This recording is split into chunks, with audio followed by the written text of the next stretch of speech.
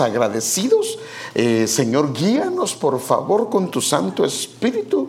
Mira a mis hermanos, mis hermanas que se encuentran enfermos, que no están con nosotros. Queremos pedirte tu mano poderosa, tu mano santa, Señor, sobre cada uno de ellos, y trae sanidad divina, Señor.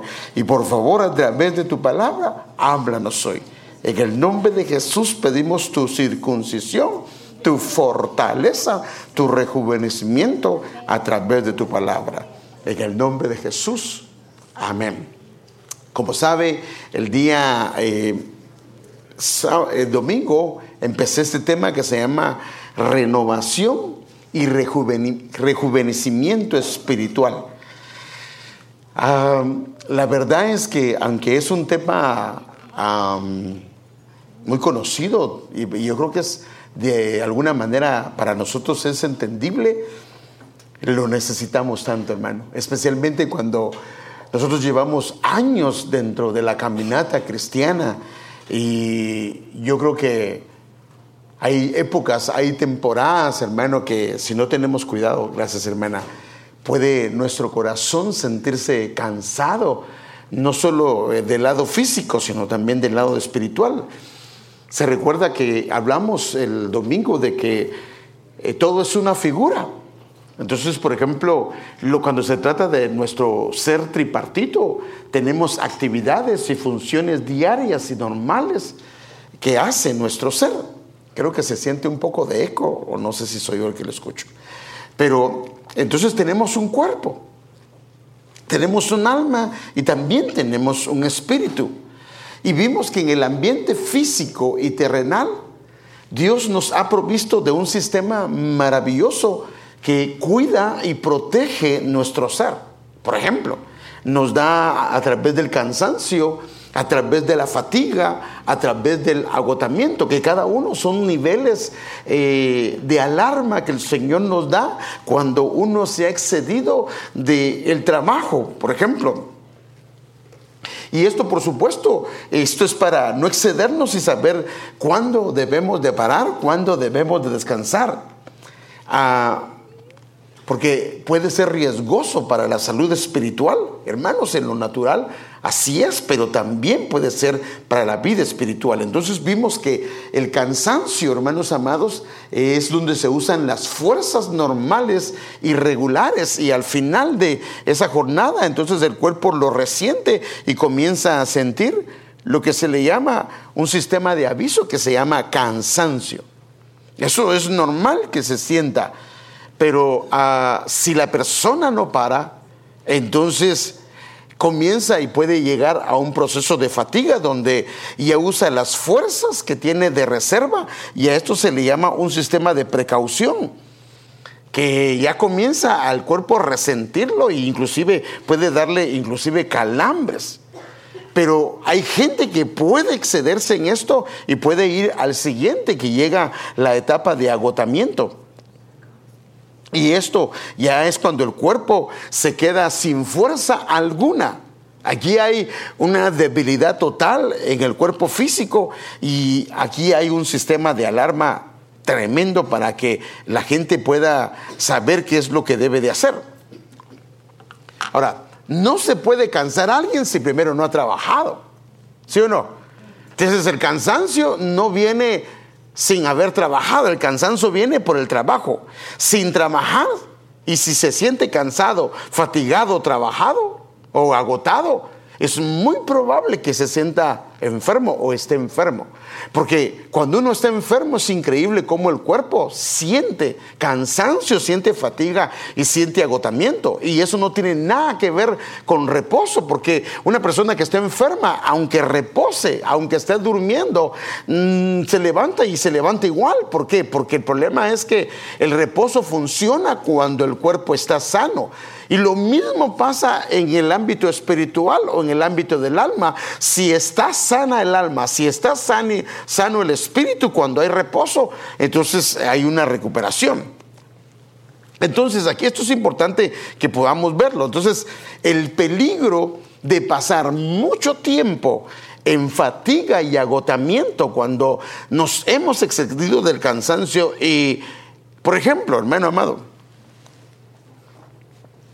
lo normal es que el hombre trabaje de 6 a 10 horas.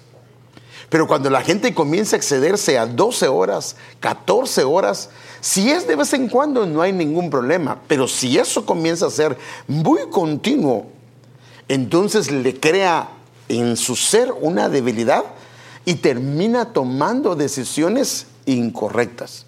Y hermanos, este es el problema del agotamiento, porque en el agotamiento se toman decisiones que no son las mejores, pero son como un escape. Entonces me gustaría que viéramos esto, y este pasaje lo vimos porque lo vimos, pero no lo tratamos. Pero yo quisiera hoy ver algunas cosas acá. Génesis 25, del 29 al 30, en la versión internacional. Un día cuando Jacob estaba preparando un guiso, o sea, una comida, por decirle de esta manera, hermano amado, una carne guisada. Esaú llegó, pero ¿cómo llegó? Agotado. Y la primera vez que la Biblia habla de agotamiento, fíjese qué tremendo, hermano, y esto es increíble, porque acuérdese que la primera vez que se menciona una palabra en la Biblia nos da una descripción la escritura de qué es lo que pasa o en qué contexto está o cuál es el entorno de eso. Entonces dice, Esaú llegó agotado del campo y le dijo: dame de comer de ese guiso rojo, porque estoy muy cansado, o sea, estoy muy agotado. Ahora, lo tremendo de esto es que aquí dice, por eso a Esaú se le llamó Edom. Y Edom también significa rojo. Ahora, lo tremendo de esto, hermanos, es que Esaú significa velludo o peludo, pero rojizo. O sea que él era, por decirlo de esta manera, en su apariencia, él era rojo, y especialmente en esas tierras de donde vienen, la tierra es rojiza. Por eso es que el nombre de Adán viene de la palabra Adama, que es la tierra, es rojiza. Entonces, hermanos amados, ese es el problema, que él era rojizo en su apariencia, por decirlo así, en su manera de proceder era rojizo, era terrenal. Pero aquí ya entra un proceso en el interior. Porque aquí dice, porque estoy muy cansado. Por eso a Esaú se le llamó Edom. Entonces terminó vendiendo lo espiritual que había en él a cambio de algo terrenal. Y esta decisión se dio por la debilidad del agotamiento. Por eso es que el agotamiento es muy serio cuando lo analizamos. Entonces el agotamiento en Esaú lo llevó no solo a tomar malas decisiones, sino que en su debilidad llegó a convertirse en lo que comió. O sea que por fuera él era rojo, pero por dentro había una vida espiritual que de alguna manera estaba fluyendo por la atmósfera que tenía en su casa. Pero cuando él vendió la parte interna, hermano, que para él fue algo físico, algo que no tenía mayor valor, o tal vez que era una comida, pero realmente se llevó a cabo un cambio espiritual en él. Fíjese, aquí se dio un proceso de involución. Y déjeme verlo con usted, porque la Biblia da detalles, hermano. Cuando le ponemos el zoom, da cosas que son impresionantes, como lo dice la Escritura. Veamos algunas escrituras. El proceso de Esaú hasta que llegó a ser Edom. De afuera él era rojo, se parecía a la tierra, pero de adentro aún no. Pero entonces aquí empieza un proceso que empieza en el agotamiento, donde él comienza a ser Edom. Porque, por ejemplo, vemos en Génesis 25:30, el versículo que acabamos de leer. Y dijo Esaú a Jacob: estoy cansado, déjame tragar de ese rojo. Por eso su nombre, o sea, su carácter es llamado Edom. O sea que aquí podemos ver que por eso nos describe que esa es la causa de por qué él se convirtió en Edom. Ese fue el inicio de ese proceso que se dio de Esaú hasta Edom. Y Génesis 36:1, que es un pasaje que está después de esto, pero también describe, hermano amado, a Esaú, dice en la versión Pechita, estos fueron los descendientes de Esaú. Esaú llegó a ser Edom. Dice, en la primera dice, por eso su nombre es llamado Edom, su carácter. Esaú llegó, nos describe que en Esaú estaba operando, hermano, un proceso de involución desde Esaú, del terrenal, que se convirtió en el terrenal, pero del lado interno. Y sigamos leyendo, Génesis 36:8. Y aquí dice, así que Esaú habitó en el monte de Seir. Esaú es Edom. Mire cómo lo lleva. Por eso la causa de cómo comenzó su proceso. Y lo otro, Esaú llegó a ser, o sea, hubo un proceso vigente en él que estaba operando. Y en el otro dice, Esaú es, o sea, se convirtió. Aquí ya hubo una conversión. Esaú nos escribe que él se convirtió en Edom. Primero, esa fue la causa. Segundo, él empezó un proceso ascendente a volverse Edom. Pero tercero, se llegó a convertir en Edom. Pero la siguiente, hermano, ese es el problema. Y comienza a describir en este versículo, Génesis 36:43, la descendencia de Esaú. Y esta palabra jeque se usa especialmente para la familia de Esaú. Jeque, Magiel, jeque, Hiram, tales fueron los jeques de Edom, que son los príncipes, el liderazgo de Edom. Y mire qué tremendo, hermano, pero aquí le habla Edom, conforme a sus moradas en la tierra de su posesión. Esaú, ahora mire, hermano, esto es terrible, es padre de Edom. Primero él, por esa fue la causa. Segundo, empezó un proceso. Tercero, él se convirtió en Edom. Y cuarto, él se volvió padre. Y al volverse padre, entonces comenzó a engendrar lo que él era. ¿Sí me voy a entender, hermano? Comenzó a engendrar lo que él era. Ahora, lo tremendo de esto es que él era hijo de siervos de Dios. Él era hijo de hombres, hermano, que conocieron al Señor como el Shaddai, como el Todopoderoso, donde el Señor se revelaba a ellos de una manera sobrenatural, hermano. Pero este hombre se convierte en un padre, pero un padre que es un padre de Edom. Y fíjese qué tremendo. El nieto de Esaú se llama Amalek.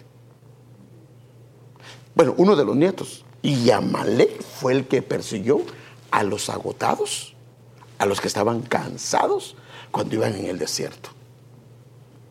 O sea que una de las características de los hijos que su padre es Edom es que persiguen, hermano, y se van detrás de la gente que está débil. No les importa traérselos abajo, no les importa dañarlos, porque su padre era Edom. Y él comenzó a engendrar, hermano, pero lo tremendo es que este es un hijo legítimo de estos hombres. Entonces el significado de Edom significa rojo, por el color rojizo, arcilloso de su tierra. O sea que, hermano, aquí nos está dando indicaciones de que era Edom. Edom viene de la palabra Adam o Adama, que es hombre o es humano. Entonces Edom representa lo terrenal en contraposición de lo que es espiritual. O sea que lo espiritual en él comenzó a desaparecer y se volvió terrenal. Terrible, hermano. Y lo espiritual desapareció en él. Desapareció completamente. Pero hubo algo que lo activó, Entonces a Esaú, y miren, hermano, entonces aquí es donde comenzamos a ver a Esaú. Porque a Esaú la Biblia le describe y lo llama profano. Este es un nombre un poco fuerte, pero hermano, la Escritura así lo llama, profano. Ahora, ¿qué es profano según el diccionario secular o tradicional? Es que no es sagrado. Ay, qué tremendo, hermano. O sea, que era sagrado, ni sirve para fines sagrados. O sea, que una persona que perdió la consagración y ya no sirve para fines sagrados, tiene un problema, porque se puede meter en un terreno peligroso. También dice el diccionario que carece de experiencia o conocimiento en el área. O sea, que no tuvo el conocimiento, no se preparó, no se capacitó. Ahora, entonces, si dice que no es sagrado, la pregunta es, ¿qué es sagrado? Y fíjese, hermano, ¿qué es sagrado? Según el diccionario, dice que es alguien que está dedicado a una divinidad. Eso dice el diccionario. Alguien que está dedicado a una divinidad o a su culto, o que está relacionado con esa divinidad. O sea, por decirlo de esa manera, un creyente que su vida está dedicada al Señor. Pero si deja de estar dedicado al Señor, aquí está lo serio, hermano, que merece un respeto excepcional y no puede ser ofendido. ¿Te ofendes por cualquier cosa? Porque dice que lo sagrado, dice que se preserva que merece un respeto excepcional y no puede ser ofendido. Que se preserva y no puede prescindirse de ello. O sea, que se necesita. Es una bendición en un lugar. Profano, ahora veamos la palabra profano según el diccionario bíblico. Que algo que era sagrado se volvió común. Que es ordinario. O sea, lo que no es santo o sagrado. Tiene el nombre, pero dejó de ser santo y dejó de ser sagrado. No adecuado para el culto, no adecuado para el servicio o lo que corresponde en el culto. Por eso dice Pablo, hermano, que os ruego por las misericordias de Dios que presentéis vuestro cuerpo como un sacrificio vivo, santo, agradable. Y en una versión dice que es vuestro verdadero culto espiritual. La palabra profano es algo que está expuesto. De aquí viene la palabra profano, algo que se ha vuelto común. Ahora, yo quiero ver unos versículos para que veamos la perspectiva bíblica. Solo déjenme ver si encuentro la palabra donde está esto. Mirad bien, no sea que alguno deje de alcanzar la gracia de Dios, que brotando alguna raíz de amargura os estorbe y por ella muchos sean contaminados. No sea que haya algún fornicario profano como Esaú. Ahí está en la escritura, hermano, que por una sola comida vendió su primogenitura. O sea que, pero note algo, donde empiezas en el versículo número 15, que dice que el problema fue una raíz de amargura. La raíz de amargura lo hizo a él o a ella contaminar a otros. Y comenzó a de ser sagrado o consagrado y comenzó a ser común. Entonces déjenme ver algunas cosas acá. Algunos versículos de la perspectiva bíblica de lo que es profano. Ezequiel 22:26. Sus sacerdotes hacen violencia a mi ley y contaminaron mis cosas santas. No hicieron diferencia entre lo santo y lo profano, y no enseñaron la diferencia entre lo puro y lo impuro, ocultando sus ojos de mis sábados, y así yo llegué a ser profanado en medio de ellos. Ahora, ¿cómo hicieron violencia a las leyes de Dios? Y esto es bien interesante, hermano. Es cuando comenzaron a tergiversar la palabra de Dios y aplicarla para lo que no dice la Biblia. Porque, hermanos, usted sabe que muchos de las religiones han agarrado la Biblia y la han tergiversado. Y tratan de ver cómo la acomodan para que digan lo que ellos quieren decir. Entonces, violentar la palabra o bien violentar la ley es cuando se comienza a torcer el sentido de la palabra o cuando comienza a aplicarse para lo que no es. porque es únicamente para la conveniencia de algo o de alguien. Eso lo llevó a contaminar las cosas santas, porque como comenzaron a salirse de lo sagrado y comenzaron a pasar la línea de lo que es común, y al pasar esa línea de lo que es común, entonces se comenzó a contaminar lo que era sagrado. O sea que se salieron de los límites que el Señor estableció, porque le dieron interpretaciones al texto que no dice la Biblia. Ahora aquí dice, no hicieron diferencia entre lo santo y lo profano. O sea que se perdió la diferencia entre lo que es apartado, lo que es sagrado y lo que es santo. Hermano, ¿cómo somos en el trabajo? ¿Hay una diferencia? ¿Puede decir la gente que hay una diferencia en nosotros? ¿O se dan cuenta que somos cristianos hasta el día que alguien, un hermano nos dice, hermano, ¿cómo estás? Y tú te quedas viendo, ay, no sabía que eras hermano. Ahora, ¿por qué le dice que no sabía que era hermano? Porque no había ninguna diferencia, ¿sí o no? No había ninguna diferencia entre él y el del mundo. Posiblemente decía malas palabras, posiblemente era tranza, posiblemente muchas cosas.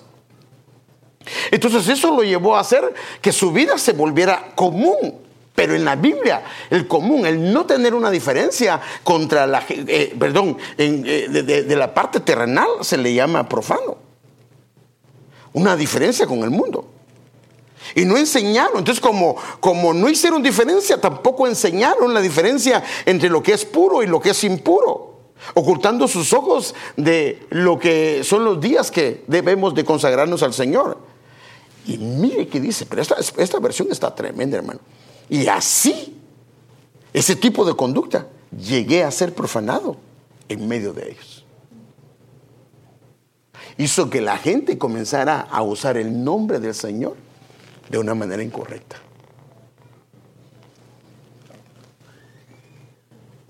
Déjeme verlo aquí. Aquí lo puede ver. Colosenses 1:13 dice, pues Él nos rescató del reino de la oscuridad y nos trasladó al reino de su Hijo amado. Entonces hay un reino de oscuridad y hay un reino de luz. Entonces la Biblia dice que nosotros vamos en un proceso de creciendo hasta llegar a la plenitud. Pero cuando una persona comienza a cruzar esta línea y comienza a estar acá y comienza a estar acá, entonces lo sagrado se convierte en algo común.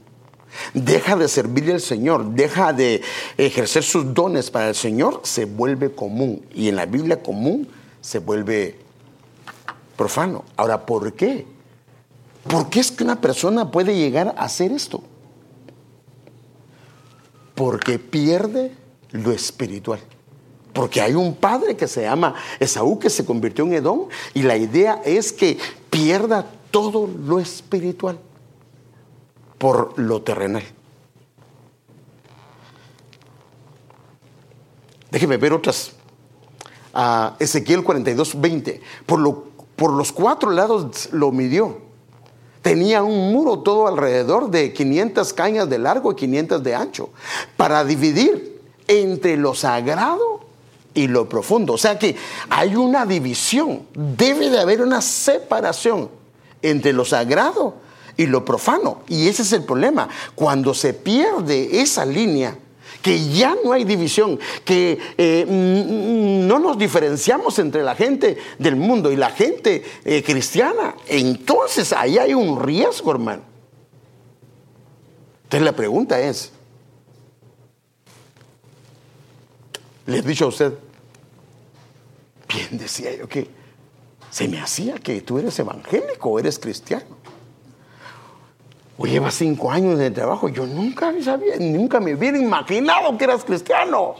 Y el otro le dice, yo también soy. El otro ni se imaginaba. Ay, hermano.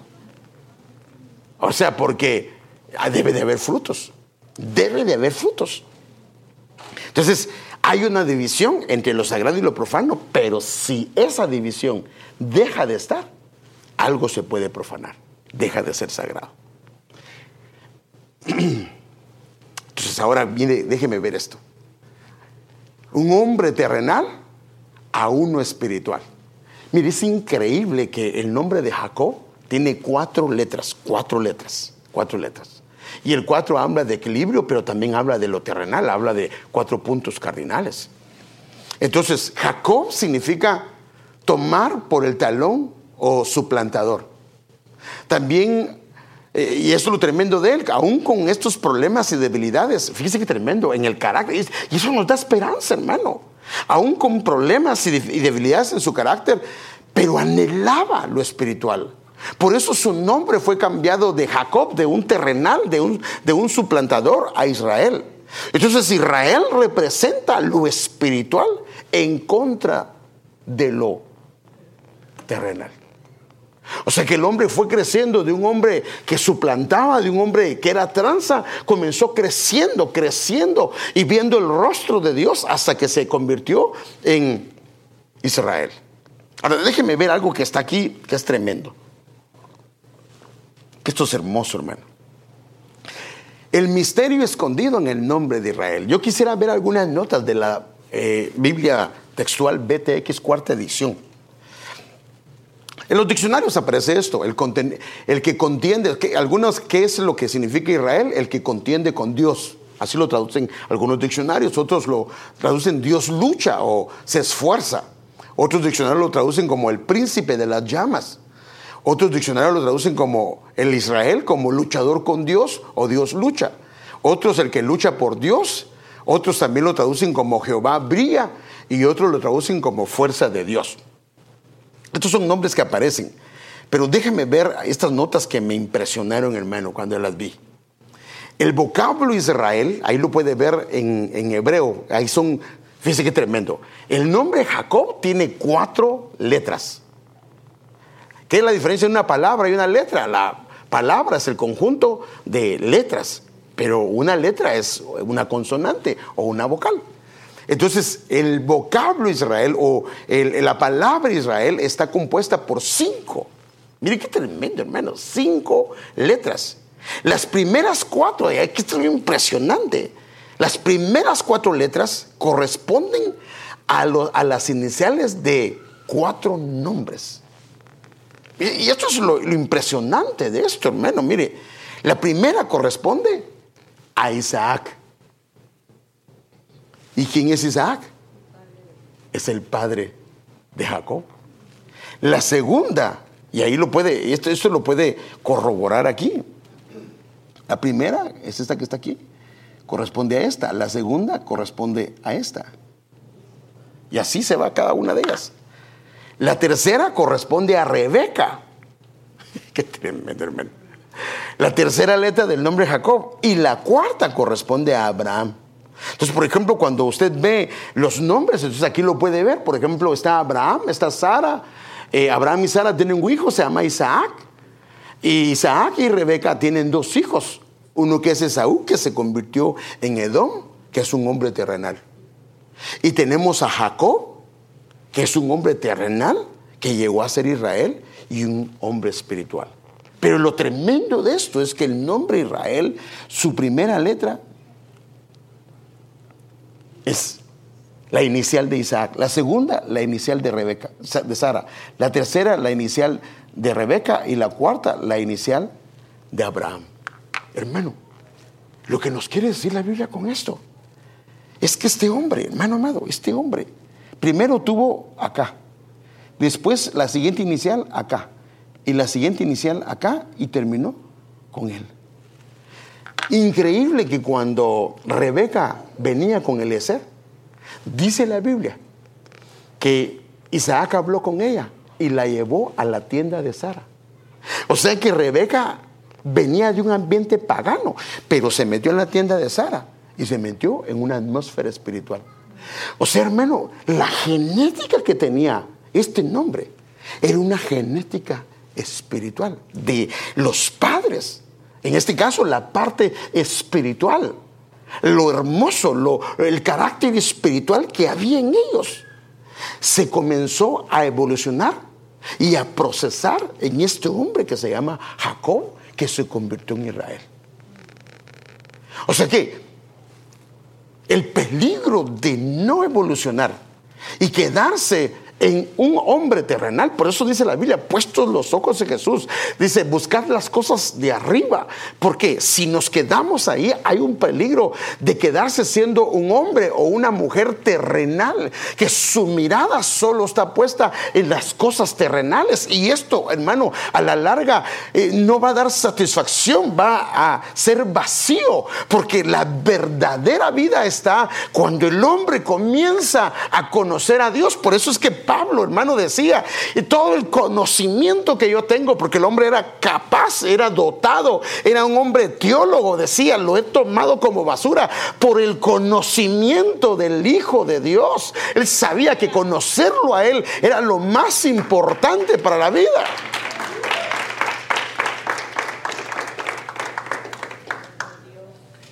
Era un tranza Jacob, pero amaba lo espiritual, anhelaba lo espiritual, y esto lo habilitó, hermano amado, para que comenzara a crecer. ¿Y de dónde, hermano? Mire, y esto es importante, ¿de dónde van a agarrar los hijos? De los padres. La parte espiritual, hermano amado, se imparte en los hijos. Por eso es que tenemos que trabajar nosotros esta parte.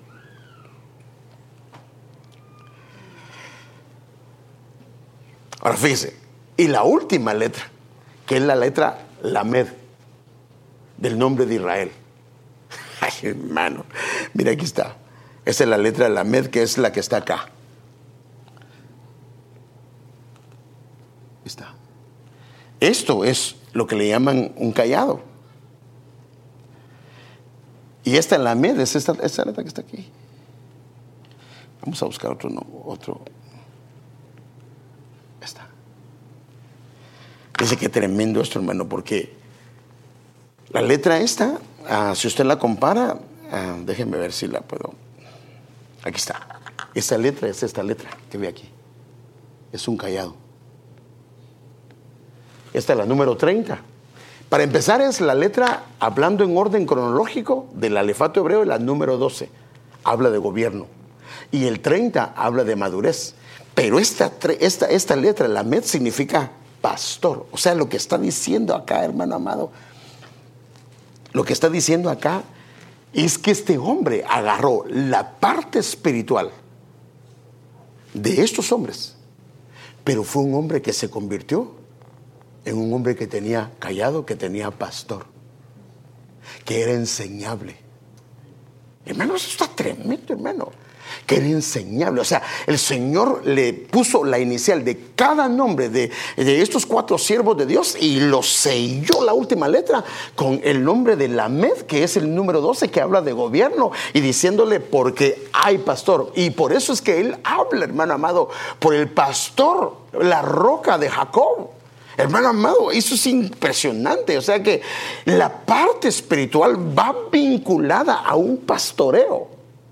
Ahora, ¿qué es lo que pasa? Si esto se da, entonces la persona va a comenzar a experimentar una vida tremenda en el Señor, porque a lo que vamos, y por eso es importante el agotamiento. Si no se arregla, puede llevar a una persona a un ámbito de que pueda vender lo espiritual. Hermano, tremendo lo que Dios le ha dado a través de todo el tiempo. El agotamiento puede hacer que lo venda, tal vez inconsciente, porque yo creo que Saúl no sabía ni siquiera hasta dónde estaba llegando esta transacción que él estaba haciendo, pero esto fue espiritual, y no solo le afectó a él, sino que afectó a sus generaciones.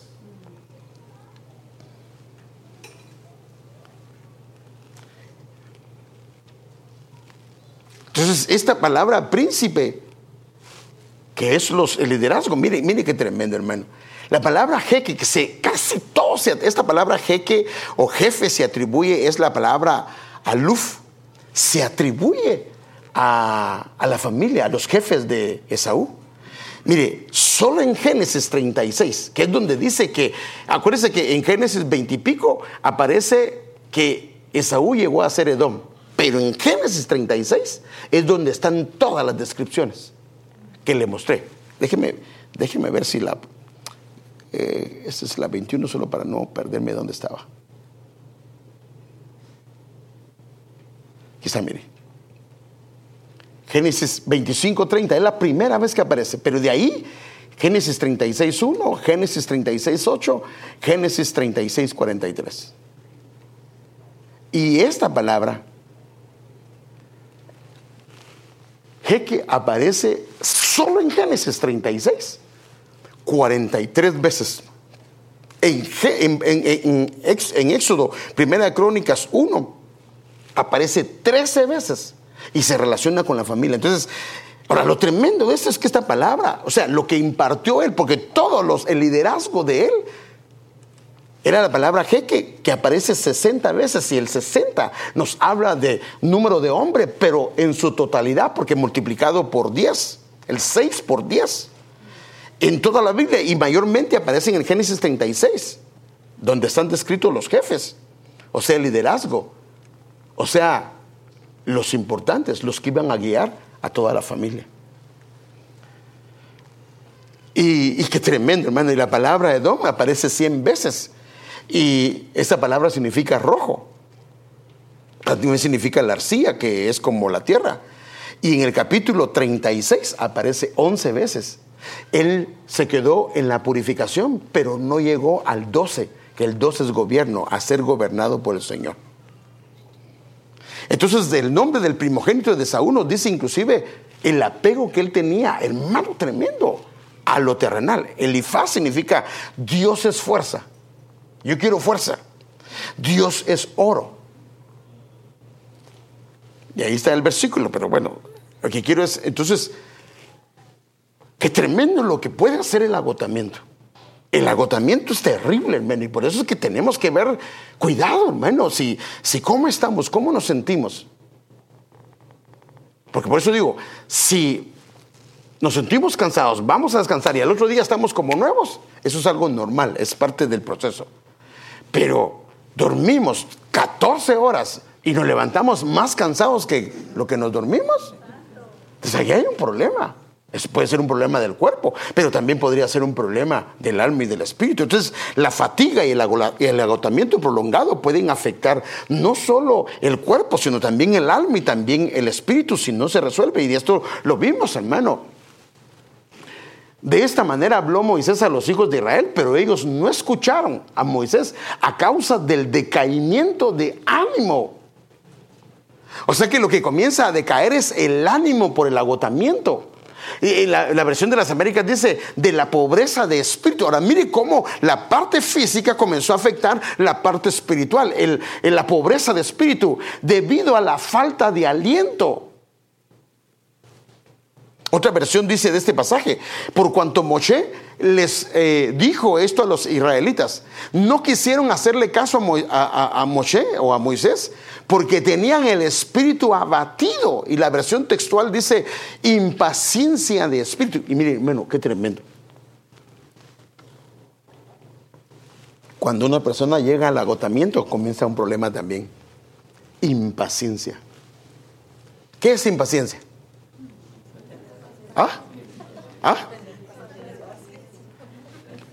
Paciencia, pues sabemos qué es, pero la palabra es sin paciencia. O sea que una de las cosas que comienza a perder es la paciencia. Y lo que antes ni siquiera lo alteraba o la alteraba, comienza a alterarlo. Su relación con trabajadores, con compañeros, con todo el mundo comienza a cambiar de una manera drástica. Porque el problema no es por qué está cambiando su carácter, porque lo que está cambiando es que el agotamiento es prolongado. Entonces imagínense una persona que compró una casa. Dijo, bueno, yo con la ayuda de Dios voy a pagar esa casa, pero menos, y tuvo que agarrar 2 trabajos. Pero perdóneme, ¿cuánto tiempo va a tener que trabajar 2 trabajos?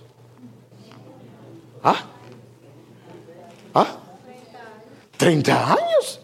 O sea que no es aquello que se proponga a alguien decir, bueno, voy a trabajar 1 año. Ya, 1 año, a que me voy a cansar, pero al otro año ya no, pero 30 años. Y hermano, en este país hay gente que trabaja 2 o 3 trabajos, o trabaja 1, pero trabajan exagerado. Y el problema es que entonces llegan a casa y no quieren atender a la familia. tan cansados que no quieren atender la casa. Las responsabilidades de padre, las responsabilidades de madre no quieren verlas porque no están para estar haciendo todo eso.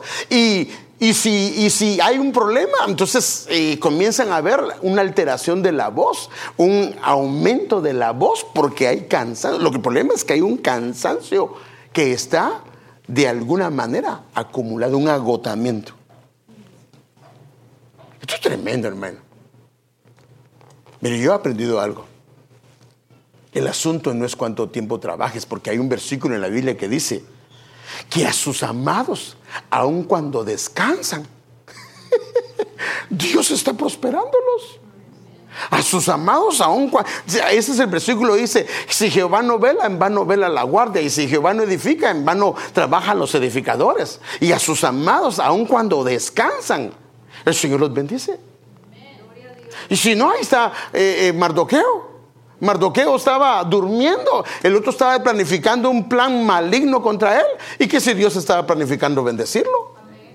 Entonces, hermano, no es el problema es que este es el sueño americano de llevarnos a nosotros a, hermano amado, y por eso es que, imagínense, por eso es cuando una gente viene a decir, hermano, el Señor me abrió las puertas, me dio un trabajo y venía a la iglesia 3 veces por semana, participaba en esto. Mire, lo único, ya cuando viene lo único, ya sé yo por dónde viene la cosa, que ya no voy a poder venir todos los días a la iglesia, sino solo los domingos, pero voy a venir. Ay, Dios, digo yo, eso ya pinta mal. ¿Te va a dar Dios algo para que dejes lo que estás haciendo por tu familia, por el Señor? No. Entonces la parte del alma y el espíritu también pueden entrar en cansancio, fatiga y agotamiento.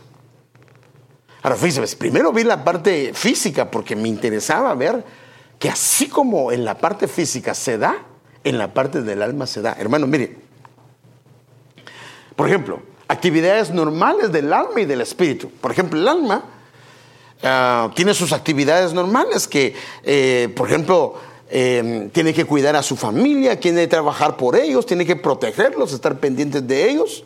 El espíritu sirve a Dios, ora por sus hijos, clama por sus hijos. Eso es un trabajo que el alma está haciendo. Ahora, ¿qué pasa si tiene hijos que no corresponden? ¿Qué pasa si tiene un esposo que no corresponde? ¿Qué tiene una esposa que llega del trabajo y en vez de darle gracias, le está...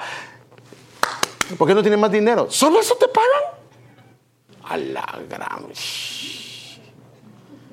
Hay mujeres que son crueles, hermano. Y hay hombres también. ¿Para esa miseria vas a trabajar? Mejor quédate en la casa. Hermano, qué bárbaros, hermano. No, hermano, yo creo que cuando viene el esposo o viene la esposa, darle gracias. Amor, le agradezco por tomarse el tiempo de ir a trabajar, que a causa de que usted va a trabajar, gracias a Dios, en casa no nos falta nada. Y a causa de usted, amada, gracias. Mire, hermano, yo recuerdo... Bueno, siempre decimos que la mujer no trabaja, pero realmente no es que no trabaje, porque el trabajo de la casa es mayor que el que uno tiene, porque allá uno te entrega, pero los hijos no los puede entregar, ¿va? Entonces, yo recuerdo que cuando vine a este país, veníamos bien, gracias a Dios, no teníamos dinero ahorrado y no teníamos mucho problema, pero me metí a mis hijos porque vivíamos en Watts, y los que conocen un poquito Los Ángeles saben qué es Watts. Y ahí está terrible. Y yo no sabía, pues a mí me dieron vivienda ahí con mi hermano, pues ahí me fue a vivir. Pero cuando vi cómo estaban las escuelas, el dinero que tenía ahorrado, los agarré a ellos y los pedí en Norwalk. Y ahí había una escuela cristiana y ahí los apunté. Pero entonces, como las escuelas son caras, comenzó a ir el dinero. Y le dije a mi esposa, lo que nunca le había dicho, necesito que me ayudes, por favor. ¿Será que puedes ayudarme a trabajar? Porque no logro. Y trabajó como unos 3, 4 años en una florería. Y después con un negocio de mi hermano. Y al final yo le di las gracias. Y le daba las gracias por ayudarme. Hermano, tenemos que darle las gracias a la esposa por colaborar con nosotros, por ella poner de su esfuerzo. Bueno, también ahora se han cambiado los papeles, ¿va? Que ahora el papá se queda cocinando y la mamá se va. Pero está bien, ¿va? Si así funciona, pues está bien, no hay ningún problema. No me opongo a eso. Aunque no debería ser lo normal, ¿va? Pero, entonces... Ahora, ¿qué en su alma y en su espíritu debe de recibir y experimentar? En este caso, lo bueno de papá, lo bueno de mamá, el amor, el cariño. el respeto, el honor, el darle su lugar. Y entonces eso lo va a hacer reposar y descansar. Ahora, aquí viene el asunto. ¿Qué pasa si en el alma viene alguien y te dice palabras incorrectas? Aquí es el asunto, mire hermano, porque lo que hablábamos el domingo, comemos y perdónenme, pero hay mucha comida que es chatarra, ¿sí o no, hermano? Que no sirve. Y por eso es que vamos al baño seguido. Pero bueno, comemos y el cuerpo tiene que ir tiene que ir por lo menos una vez al día. Y si no va una vez al día, a eso le decimos en español estreñimiento. ¿Sí o no? ¿Hay algún problema que es más sea? ¿Sí o no? Ahora, eso está bien, hay cosas que se pueden tomar, pero si pasa 3 días sin ir al baño, eso ya es grave en una persona. Ahora, imagínense cuando nosotros comemos, estamos hablando aquí con un hermano o con una hermana y él o ella me dijo cosas. Esas llegaron a mi alma. Si no es correcto, mi alma lo que tiene que hacer es desecharlo, sacarlo. Pero ¿qué hacemos? Agarramos, me dijo cosas bien feas y me quedo pensando y entonces comienzo a odiar a medio mundo. No, entonces el apóstol Pablo dice, hermano, y esto, por lo demás, hermanos, en Filipenses 4:8, todo lo que es verdadero, todo lo que es digno, todo lo justo, todo lo puro, todo lo amable, todo lo honorable, si hay alguna virtud o algo merece elogio, en eso debes de meditar, en eso debes de pensar. O sea que cuando alguien te habla algo en tu alma, aquí está el asunto, hermano, en tu alma, si esto está bien, si es correcto, recíbelo y dile gracias, hermano, por la palabra. Si no está correcto, agarra, tal vez no se lo vas a decir a él, pero hermana, fíjese que yo la soñé. O hermano, yo lo soñé a usted, esto y esto y esto. Está bien, hermana. Y en mi mente o en su mente, en el nombre de Jesús, rechazo eso. ¿Ya? Rechazo eso, lo rechazo. Pero nosotros, ay, me dijeron que me voy a morir muy joven. Y comenzaba, y cabal comienza a sentir hasta todas las consecuencias de la muerte, hermano. Es que por eso, hermano, nosotros tenemos que tener cuidado, hermano. Entonces, así como en el alma, así como en el cuerpo se tiene que desechar, en el alma es exactamente lo mismo. Entonces, el cansancio, la fatiga, el agotamiento en el alma y el espíritu humano se describe de manera diferente en la Biblia. Por ejemplo, el cansancio en la Biblia se describe como desánimo. En este caso, en la fatiga se describe como debilidad y el agotamiento, como ya se trata del alma y del espíritu, se trata de desaliento. Y aquí es donde nosotros tenemos que ver dónde estamos. Si hay desánimo, hermano, ¿alguno no se ha desanimado? Muchos nos hemos desanimado, pero si ese desánimo no se arregla, se puede convertir en una debilidad. Y si esa debilidad no se arregla, se puede convertir en un desaliento. Imagínense, la palabra des es lo mismo. Aliento es el ruah, es el espíritu, por decirlo así, es el espíritu. Y des es sin aliento, en otras palabras, no tiene espíritu. O sea que no está operando el fuego del Señor en esa alma. Y eso puede ser muy serio. Entonces, los medios espirituales que Dios provee para resolver el problema de cansancio o desánimo, de fatiga y de debilidad, agotamiento o desaliento, se lo mostré el día domingo. El Señor da fuerzas al cansado y aumenta el vigor del que desfallece. Y mire, la Reina Valera 1960 dice, multiplica las fuerzas al que no tiene ninguna. Eso significa que este es un agotamiento del lado físico o del lado espiritual. Los jóvenes, y no importa, fíjese qué tremendo, hay jóvenes cansados, hay jóvenes desanimados, hay jóvenes, hermano, mire, es que el asunto no está en el cuerpo, está adentro. Mira, hay viejitos que parecen jóvenes, hermanos, hay una vivencia, un gozo, una alegría. Es hermoso, hermano. Y hay jóvenes que con 20, 25 años, hermano, y piensan como viejitos. Bueno, para ahorrar tal vez sí, pero no, hermano amado, y ese es el asunto. Entonces los jóvenes, si está una persona joven y se fatiga y se cansa, y los más fuertes flaquean y caen.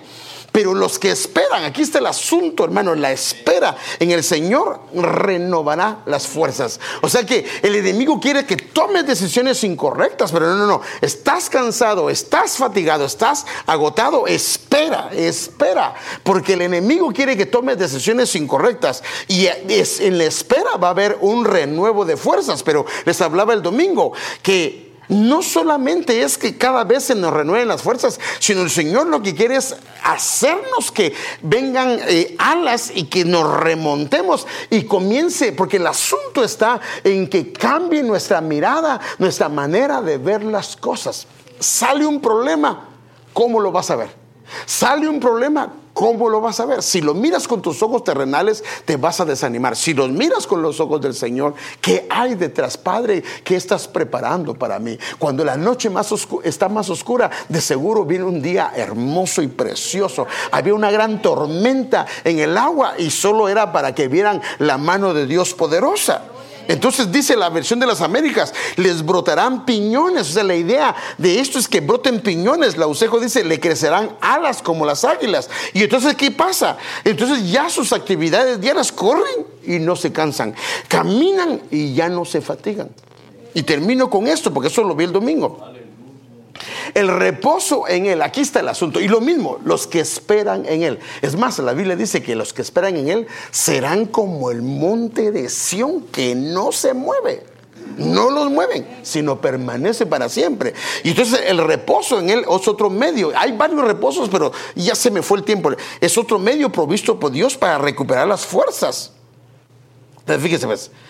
Así que les dijo, este es el reposo. Miren, hermano, aquí está la clave, hermano. Este es el reposo. Da de reposo al fatigado. O sea que el que está cansado, lo que tiene que hacer es reposar. Reposar en el Señor. Entonces dice, aquel que les dijo, este es el reposo, les dice, este es el reposo. ¿Cuál es el reposo? Da de reposo al cansado. Y este es el descanso. La versión BAT dice, este es el lugar de reposo. La Usejo dice, le crece. No, este es otra vez, ese no es ese. Pero no quisieron escuchar, porque quisieron hacer lo que ellos querían. Entonces, mire cómo dice esta versión. Aquí tengo mi reposo. Reparar las fuerzas del que está fatigado. O sea que el reposo del Señor es Él, es Cristo.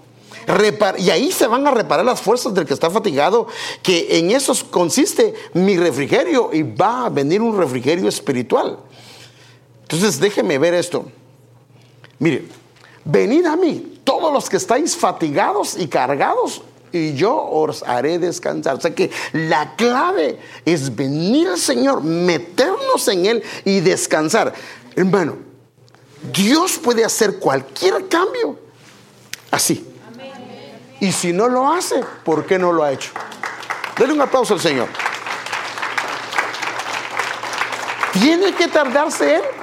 ¿Hay necesidad que hay un proceso burocrático para que el Señor atienda una petición? No, Él lo puede hacer en segundos. ¿Y por qué no lo hace? Porque Él no le place. Porque no es el tiempo. Porque cuando es el tiempo, la puerta que Dios abre, nadie la cierra. Y la puerta que Dios cierra, nadie la puede abrir. Entonces el asunto está en que descansemos y nos metamos en Él. Fuera de ese reposo, eso fue lo que le pasó a los israelitas. Quedaron tirados. Dice, venid a mí. Entonces dice, a Él, ahí debe ser Cristo. Todos los que estáis fatigados y cargados. Y la promesa de Él es que yo los voy a hacer descansar. Llevad mi yugo. Pero mire pues, hay que quitarnos. Eso es lo que pasa. Venimos acá, le decimos al Señor todo, pero nos volvimos a llegar al mismo yugo. No, aquí dices, quítate el yugo ese y toma mi yugo. Llevad mi yugo sobre vosotros y aprended de mí, que soy manso y humilde de corazón, y hallaréis descanso para vuestras almas. Porque mi yugo es fácil y ligera mi carga. Mire esta otra versión. Vengan a mí todos los que están cansados y agobiados, y yo les daré descanso. Pongan mi yugo sobre ustedes y aprendan de mí, que soy sencillo y humilde de corazón. Así encontrarán descanso o reposo para su espíritu. Esta versión lo dice espíritu. O sea que el espíritu y el alma están entrelazados. ¿Pero qué significa? Mira, ahora aquí viene la clave. ¿Tienes alguna situación? ¿Tienes algún problema? Ve con tu padre. Dile, Padre, esto y esto y esto está pasando. ¿Se lo dejas? Eso es lo que el Señor quiere. ¿Se lo dejas? Y tranquilo. ¿Será que sí me escuchó? Hoy decía el Señor, yo te escucho. ¿Será que sí me escuchó? Se lo vuelve a repetir. No. Ahí está la confianza que usted sabe que su Padre escucha, su Padre atiende, su Padre está atento a sus oraciones. Y yo se la dejé. Ahora, aquí es donde viene la confianza. Padre, si todavía no has obrado, tú sabes por qué. Pero es un buen Padre. Y sé que el día que tú digas se da, entonces Dios nos está observando, que estamos confiando en Él. Ay, hermano, esa confianza va a traer reposo. Reposo. Pero ¿por qué no se convierte mi esposo? Tranquilo. A veces no está preparada la esposa. Déjeme decirle algo. Mire, todo esto lo he visto yo en la caminata. Hermanas ayunando porque su esposo venga a Cristo. Y tú así, padre. Y de repente el esposo viene a Cristo. Y el esposo entra con todo al Señor. Y ahora ya está cansada. ¿Por qué solo iglesia quieres? ¿Por qué solo, hermano? Primero pidiéndole al Señor que viniera a su esposo. Y ahora, ¿por qué solo iglesia es? Él quiere estar en la iglesia, él quiere servir. Pero ¿por qué solo atiende? Hermano, ¿no está lista? No está lista. Cuando está lista, el Señor lo va a traer. Porque si no, la misma esposa termina sirviéndole de estorbo. A veces vienen los hijos así también. Entonces, mire, termino con Hebreos 4 del 9 al 11. Queda por tanto un reposo sagrado. Ahora, mire qué tremendo lo que dice, un reposo sagrado para que no haya profanidad. Sagrado para el pueblo de Dios. Pues el que ha entrado a su reposo, el que entra en él, porque él es el reposo, él mismo ha reposado de sus obras. Si te metes en él, tú y yo, sabemos que lo demás le corresponde a él. Amén. Y descansas. Si él no lo da, ¿por qué no lo sé? Pero descanso. Aquí lo que dice, pues el que ha entrado a su reposo, el que ha entrado a él, él mismo ha reposado de sus obras, como Dios reposó de las suyas. Por tanto, esforcémonos por entrar en ese reposo. No sea que alguno caiga siguiendo el mismo ejemplo de desobediencia. Entonces, ¿tienes alguna petición? Preséntala al Señor. Déjasela. Y confía en Él, que Él se va a encargar. ¿Cuándo? Ahí es donde viene un hijo que confía. Hermano, si un padre terrenal tiene un buen hijo y lo atiende y hace lo que el hijo necesita, Él es el Padre por excelencia y es perfecto, hermano. Perfecto. Él no va a venir antes. Tampoco es que hagas berrinches y pucheros, porque menos te va a contestar. Sino va a venir en el tiempo indicado. Pero yo nunca se me olvida, y termino con esto, hermano, se me fue el tiempo, que en una ocasión había una posición en la compañía donde yo estaba, en Guatemala, muy buena, era de vendedor. Y yo casi le retorcí los brazos al Señor, porque le decía, Señor, si me dan ese trabajo, tú sabes que yo voy a diezmar, que no sé qué, que allá, ya. Y hermano, la posición sí estaba abierta para mí, pero mi jefe no me dejó ir porque no había quien me cubriera. Yo estaba bravo, y con mi jefe y con el Señor, porque mi familia lo necesitaba. Pasó como 1 año y medio, se volvió a abrir la plaza. Y me dijo mi jefe, ¿no vas a aplicar? Pues si usted fue el que no me quiso dejar, pues ya no quiero nada. No quiero desilusionarme otra vez. Me dijo, aplica, hoy sí te voy a dejar. Y hermano, me dejó. Hermano, fue una bendición, hermano. Y esa abundancia que Dios me dio no cambió mi corazón. Creo que antes no era el tiempo para mí. Entonces Dios hace todo en su tiempo, en su momento. Y eso es donde entra el hijo o la hija confiando en su padre. Hermano, ¿te quiere dar una casa a Dios? Sí, pero la puedes conseguir por tus propios medios. ¿Sí o no? Pero ¿por qué no dejas que el Señor la provea? Si, hermano, para Dios no hay nada imposible. Si la Biblia dice que la bendición y la misericordia te seguirán todos los días, te van a seguir, no te preocupes. Van a ir detrás de ti diciéndote, te queremos bendecir porque tenemos una orden de Dios. Ya, no te preocupes, deja que el Señor obre, pero no te preocupes. Oremos, hermano. Padre, gracias te damos, Señor, por tu amor. Perdónanos si, Señor, no hemos aprendido a reposar en ti. Perdónanos, Señor, si no nos hemos fortalecido confiando en tu poder y en tu fortaleza. Perdónanos si a falta de reposo no hemos renovado y rejuvenecido nuestra vida espiritual. Perdónanos, Señor, porque por falta de reposar en ti, de descansar en nuestra alma y en nuestro espíritu y confiar en las decisiones, en la providencia, en lo que tú haces, Señor, nos ha llevado a hacer cosas incorrectas, nos ha llevado a tomar caminos incorrectos, porque ha habido desaliento, ha habido desánimo, ha habido debilidad, y eso nos ha causado deshonrarte. Pero hoy te pedimos, por favor, Señor, que por favor ayúdanos a poder descansar, a reposar. Sabemos que tu palabra dice que ese es el verdadero reposo, que descansemos en ti, que reposemos en ti, porque todo lo tienes, Señor amado, arreglado en el tiempo, en el momento indicado. Ayúdanos, por favor. Te pedimos, Santo Espíritu, esa gracia, Señor. Queremos descansar de nuestras obras y estar metidos en ti, Señor, y sabiendo que todo está bajo tu control, bajo tu soberanía y bajo tu poder. Perdónanos si nos hemos encaprichado por momentos. Perdónanos si ha habido niñez espiritual en nosotros, diciendo o haciendo cosas incorrectas. Por favor, ayúdanos, Señor. Queremos reposar, queremos descansar y queremos esa renovación y ese rejuvenecimiento que viene de descansar, de reposar en ti. En el nombre de Jesús lo pedimos y damos las gracias. Amén.